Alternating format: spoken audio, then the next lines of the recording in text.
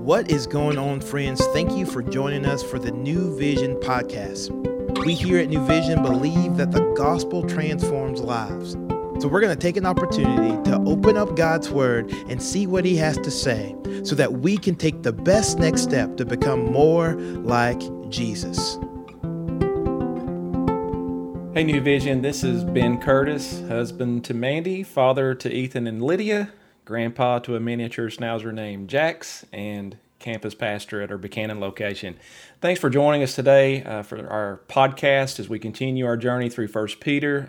I'm honored to be your host, and I'll be reading from 1 Peter chapter 1, verses 10 through 12 from the New International Version.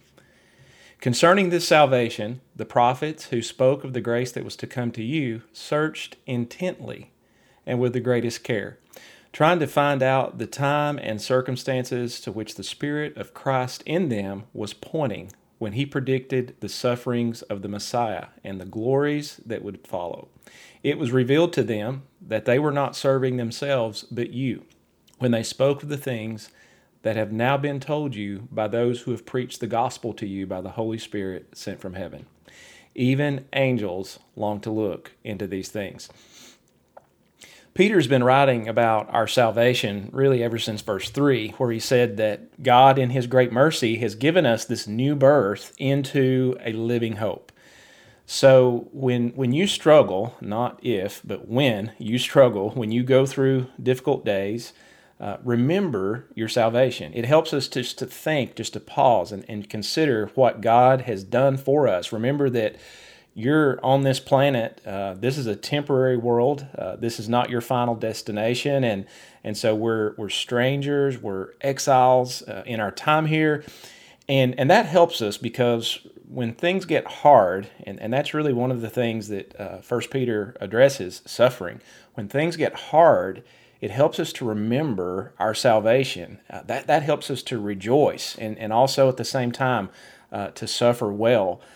When suffering comes into our lives. And so in verses 10 through 12, Peter is expounding a little bit more on the greatness of this salvation. He's showing us how blessed we are. And so he tells us about the Old Testament prophets. These guys lived several hundred years before Christ. In verse 11, he says that these prophets, I found this interesting, they spoke by the Spirit of Christ.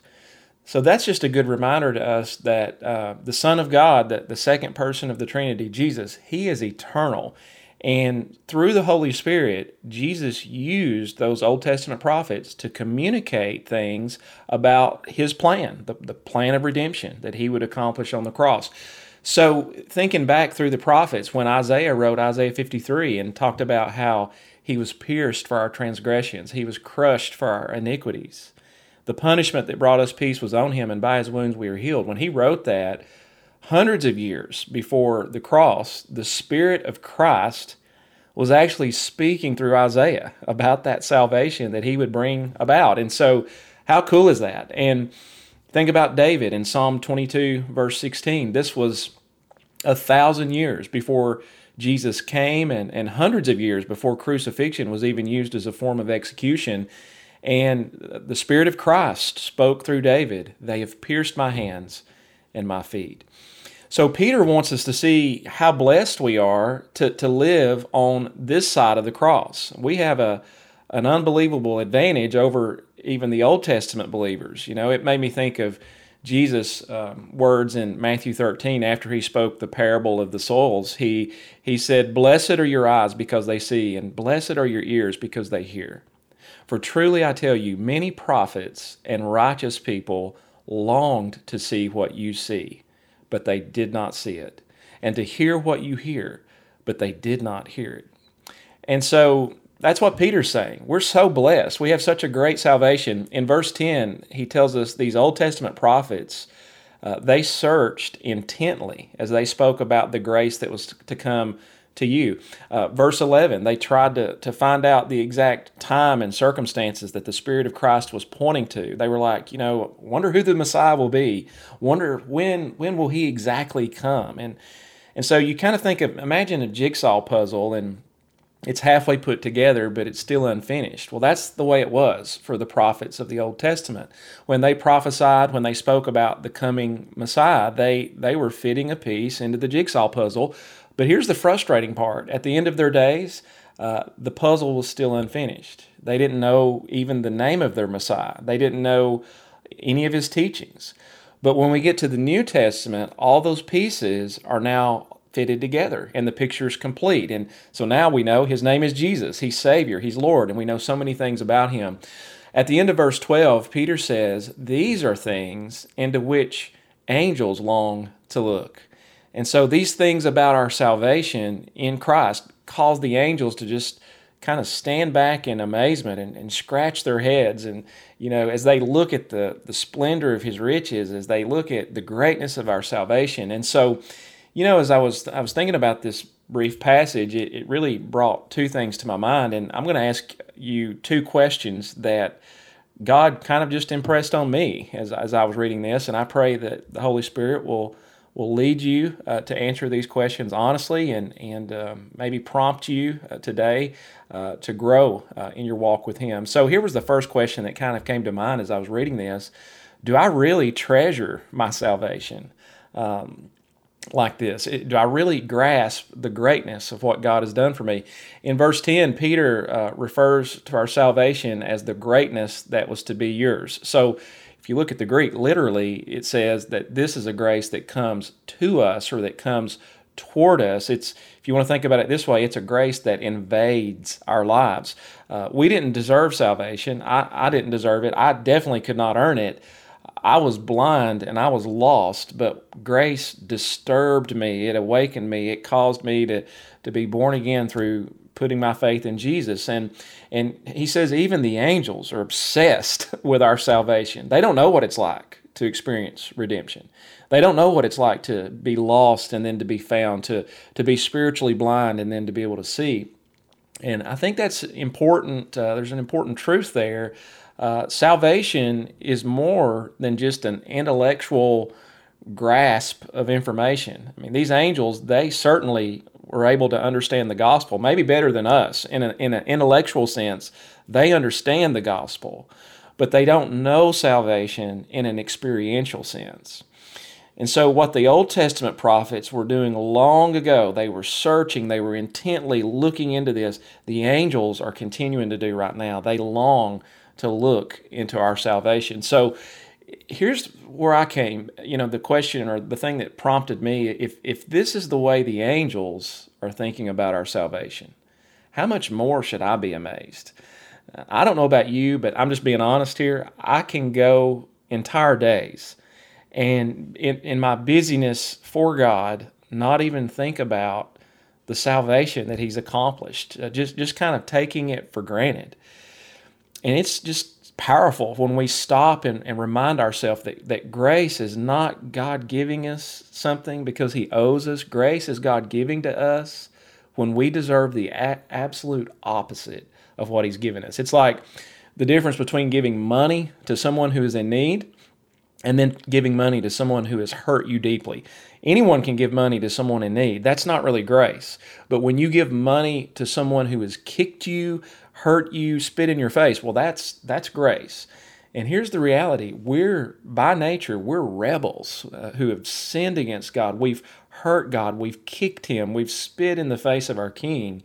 And yet Peter wants us to remember, in spite of all that, he comes to us. His grace invades us and he saves us through the cross of Christ. So if you're a believer, do you realize how blessed you are? Angels would have given anything to be in on a deal like this. So my first question is, do I treasure my salvation? But then the second question, do I treasure the Scriptures? Because if the angels desire to look into the things concerning salvation, then shouldn't we?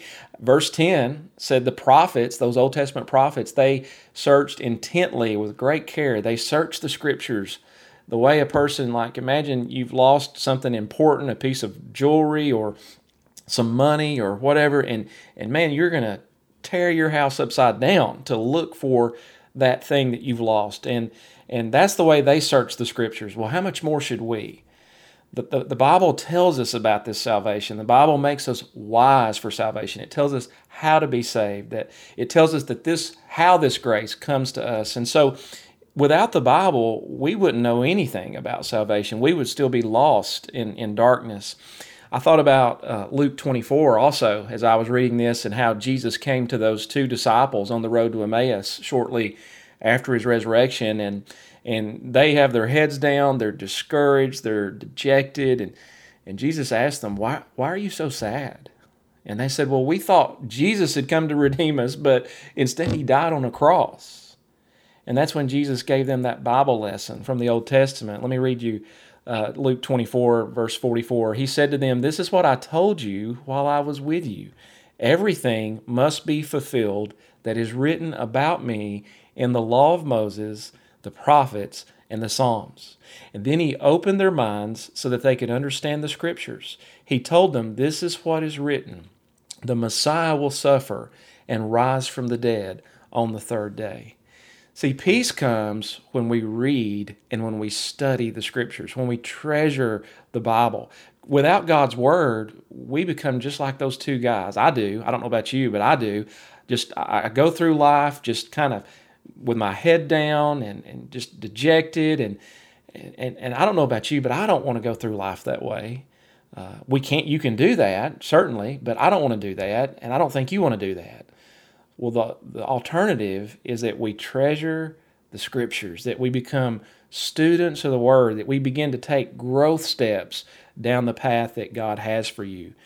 You can't treasure your salvation if you're not treasuring the Scriptures. The Bible is nutrition for the soul. So today I just want to encourage you, maybe spend some time thinking some more on these verses, or maybe some other verses in the Bible, and just treasure the Scriptures. Spend time in the Scriptures, and you'll find yourself treasuring this great salvation that Peter talks about. Well, we hope you'll join us again tomorrow. Danny Hardy is going to be picking up and taking us through 1 Peter chapter 1, verses 13 through 21. So we'll see you again tomorrow. Thank you for joining us today for the New Vision podcast.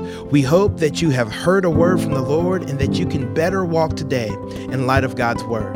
To find out more information about New Vision, we would love for you to follow us on Instagram at New Vision Life, or look us up online at newvisionlife.com. And as always, we look forward to seeing you tomorrow.